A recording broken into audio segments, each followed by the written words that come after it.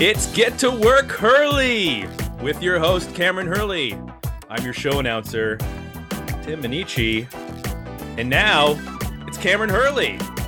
It's me! I'm glad you pronounced your last name because I just realized I didn't know how to pronounce it. So now I know. Fettuccine Minichi. Fettuccine Minichi. All right, there we go. Got it. Yeah. That's the way to do it. Not manicotti.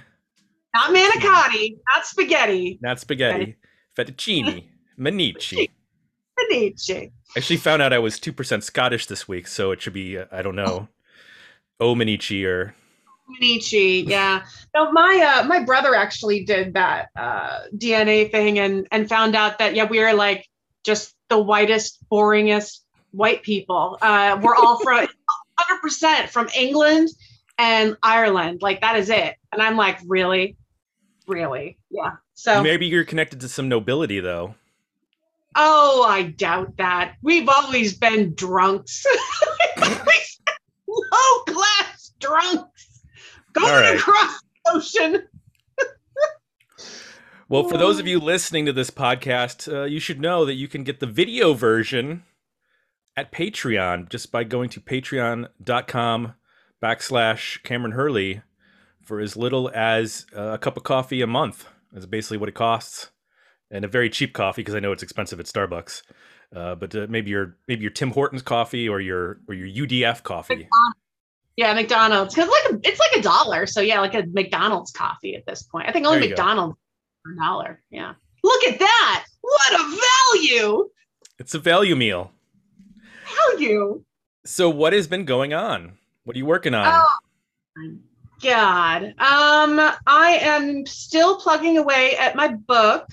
My editor tells me if it's not done by the end of March, then it pushes to 2024, and none of us want that.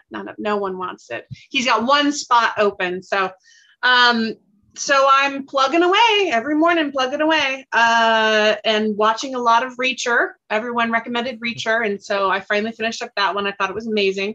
I'm also doing a ton of work on, Future Artifacts, which is the short story collection coming out in May. I've started doing dedication, acknowledgements, introduction, all that crap. So we've actually we've seen comp covers, and I sent back some notes on that. I think it's going to be a really fun, again, collection. I'm excited to have all those stories together. That people can have in print, and of course ebook and audiobook as well. So yeah, that's good. Audiobook's getting in production now finally too. We sold those rights forever ago, and it was just really difficult to find a print publisher to go with it.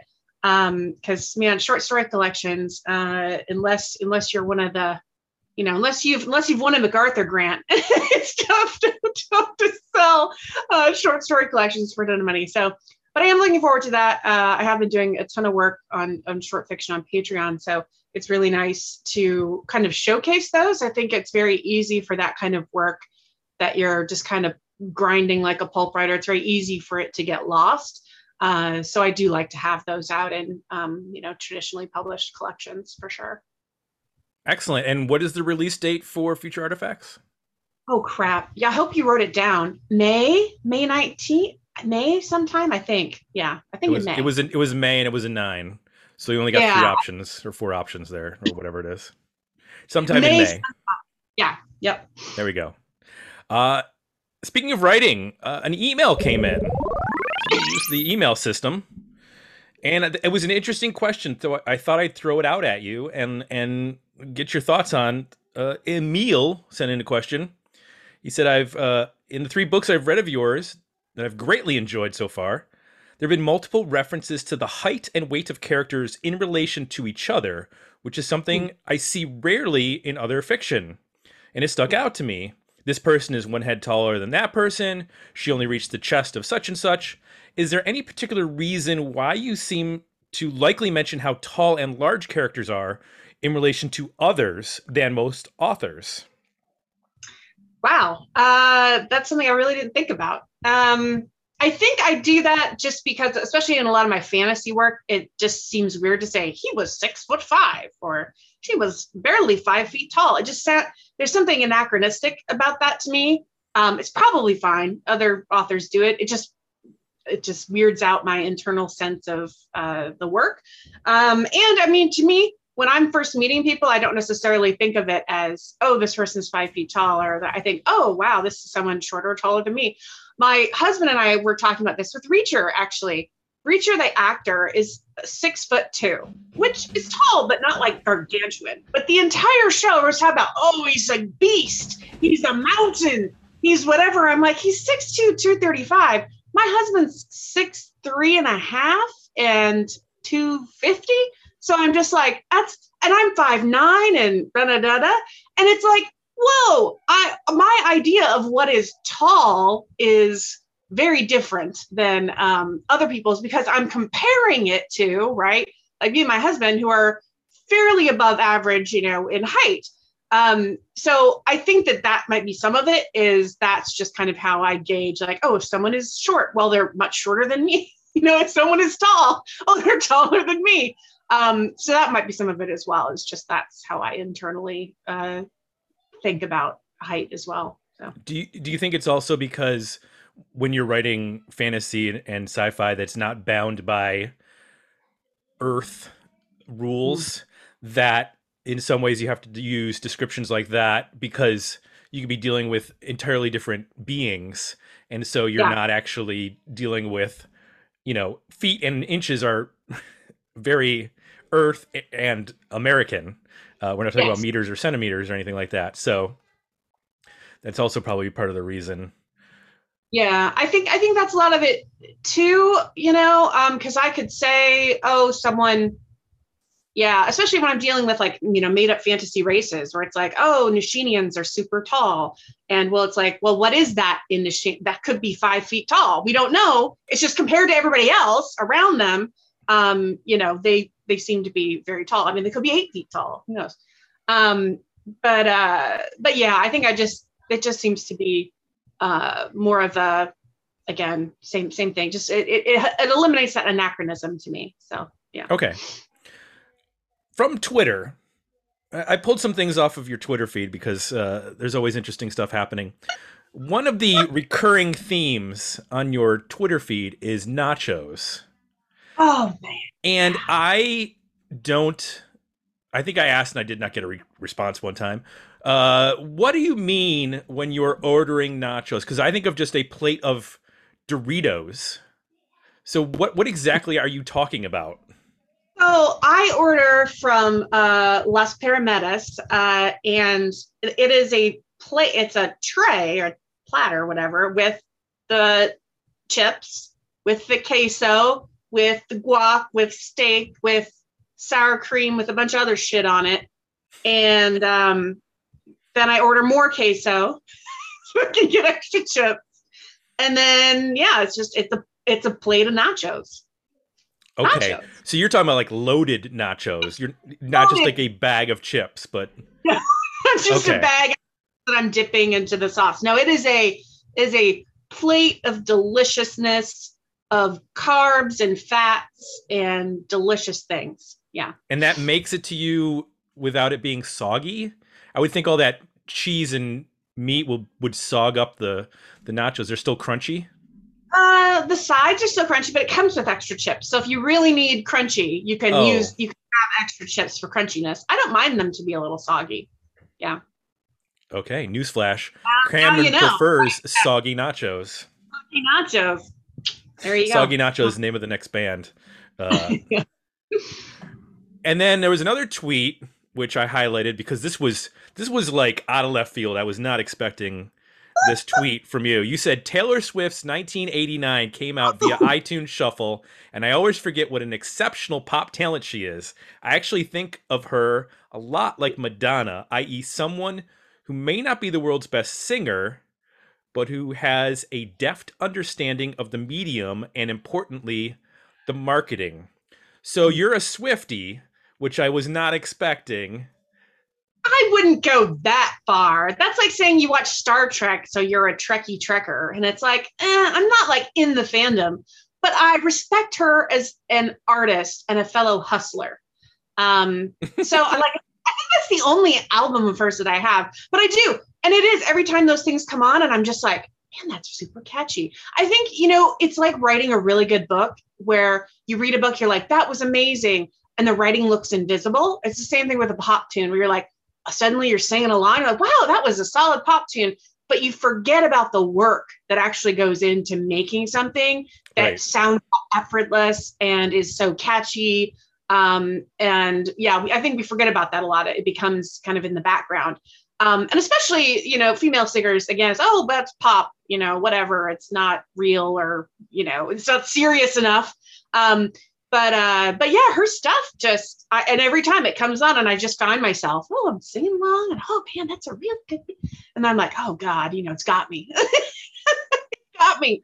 And to me, that is, a really good talent. And there is that marketing thing. She's very good at marketing. I mean, watching her, manipulate the media is great. It's adorable.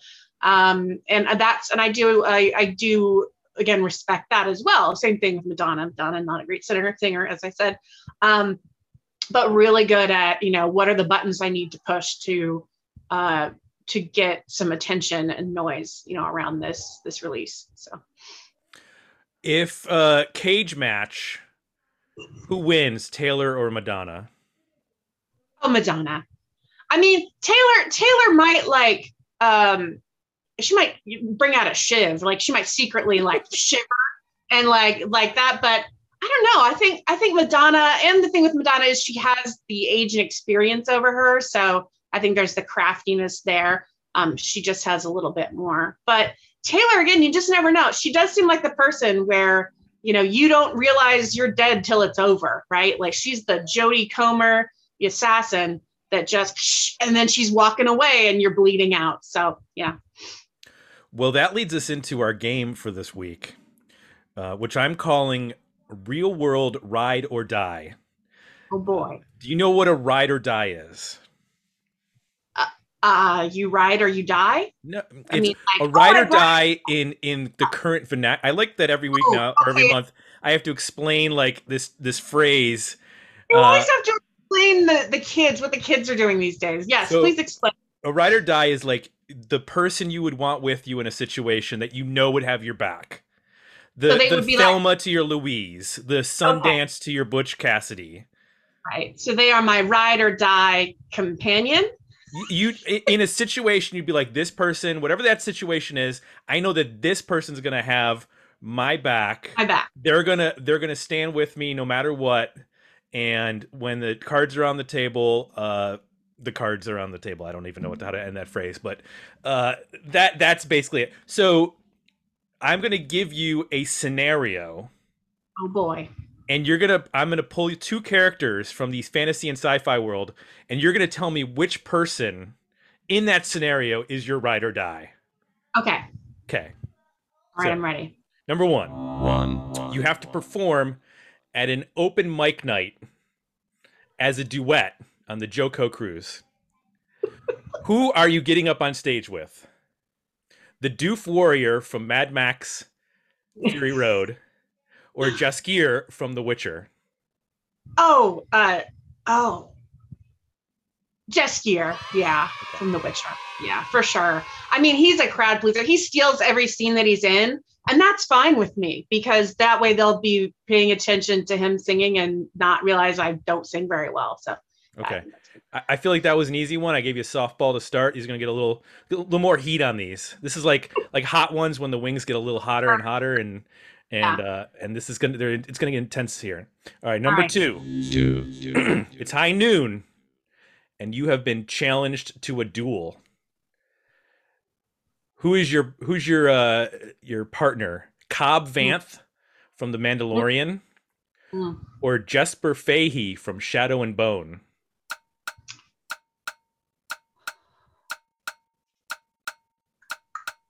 Jesper, probably. Yeah. Yeah, I think. Well, we all know how it went down with Cobb last time, so. Yeah, I know. So yeah, I have to go Jesper. Okay. This is where they get intense now. You're rewatching The Terminator for the 47th time, and your nachos are an hour late. The delivery driver finally arrives and ignores your no contact instructions and annoyingly knocks on the door. Who do you send to tear them a new a-hole? Christian Alvasara of The Expanse, or Margot Madison from For All Mankind? Christian. Oh, for sure.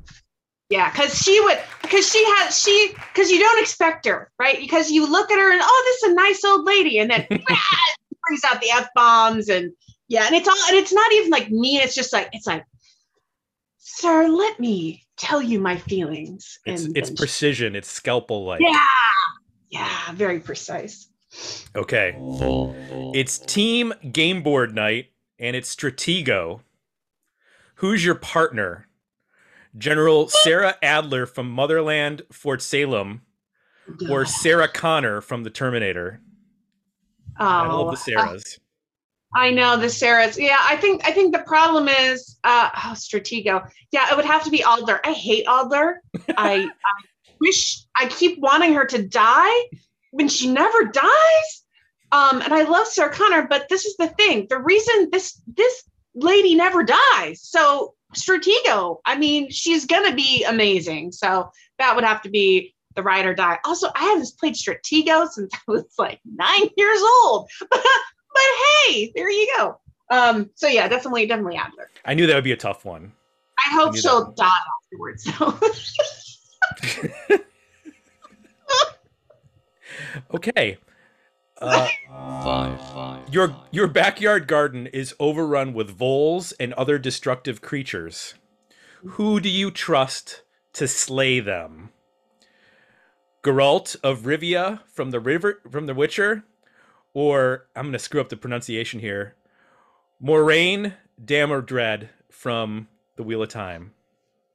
Well, technically, I don't think Moraine could do it because she can only use the one power in self-defense. For a while, anyway, I think.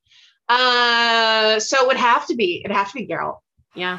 I mean, you could argue that it was self-defense because you're defending the garden, so I'm sure she'd find a way out of it because she's Moraine, and she's tricky like that. But yeah, probably Geralt. Yeah. Okay. There's been a murder in your neighborhood, and the police are clueless. Who do you call? Vera Stanhope or Jack Taylor? Oh man. That depends on how I want it done. Do I want it like, do I want it done correctly? Like there's justice and through the system and all that. If I wanted that, then you call Vera. If you want like just somebody to get their ass kicked, then you call Jack Taylor. He'd find out who it was, and then he'd bury him at the bottom of the pond. And then I wouldn't have to worry about it. So it would really depend on who exactly was murdered and how upset I was about it. It was the delivery driver with the late nachos. And that's fine. It could be Vera. I have all the respect in the world for delivery drivers. Listen, I've been so I don't have to. No, I appreciate their service. Thank you. Okay. All right. That was my 6 questions. Thank you for playing. Thank you for explaining all these terms of the children to me. Thanks. Yeah, and I'll try to come up with a new one. This is This is like Mr. Miyagi training Daniel-san to become a great karate kid. I'm training you to join TikTok by knowing all these terms, and so shortly you'll be TikTok ready. TikTok ready. What do you mentioned about watching Reacher? What else have you been reading and watching? I finished a really great murder show, 2 seasons of it, called The Gulf. It was set in New Zealand. Really great one. Again, another badass, screwed up detective who it opens up. She's been in a car wreck. Her husband has died.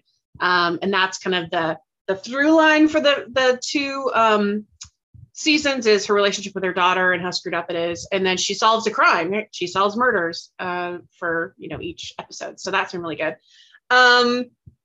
Sister Boniface Mysteries is okay. It was a cute little one. I think only a couple episodes are out. Of course, then I read The Gone World, which I've been screaming at everyone to read. In fact, I think I have it here. I know you'll put it up, but oh, sorry for those of you who are just listening. Oh, you're missing out on this great cover. But it is. I think it came out in 2018, but it is basically a time traveling detective who explores quantum futures. Quantum futures. I was so excited when I realized they were doing quantum futures. I literally wrote in the notes or on the side of the book, quantum futures, exclamation, exclamation, exclamation. It does amazing stuff with quantum physics and time travel weirdness. And oh my gosh, it was, my only thing is I would have had a different epilogue. I think it wasn't the epilogue I would have chosen, but that's why I write my own books.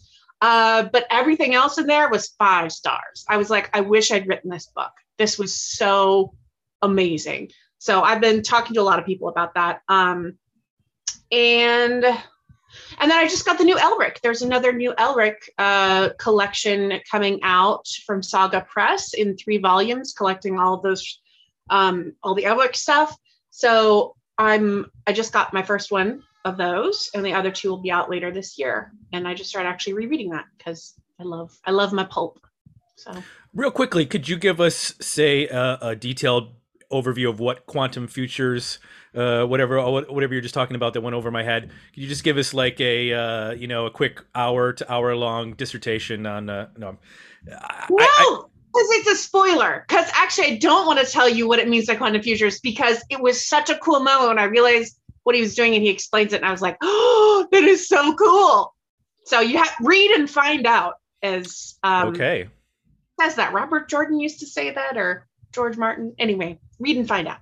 It's really good. Read and find out. Speaking of finding out, you can find out where all of your short stories and Patreon stuff is at Patreon by going to Patreon. It's very simple. Mm-hmm. Patreon stuff is at Patreon. By going to patreon.com, Cameron Hurley. There's the monthly short stories that are accompanied with behind the scenes writing videos. What else is there? I'm blanking. There's other things. There's pep talks. There's audio stories. There's a chapbook level if you want to get chapbooks twice a year. There's all sorts of stuff. There's a private Discord community where we with delightful and lovely people who recommend murder shows to me, and I share garden photos and dog photos and all that. And they also share their other pet photos. If all you need is pet photos, we've got that down. So yeah, there's always lots going on. Find you on Twitter at CameronHurley.com. Not Cameron Hurley, just Cameron Hurley, and then on Instagram as well for more of those dog and garden photos. We're only, I believe, 3 weeks away from the first episode of Gardener's World, so gardening will be returning to Ohio once again. So excited. All right. Until next month, thanks everybody for listening. And what's that saying? Get back to work!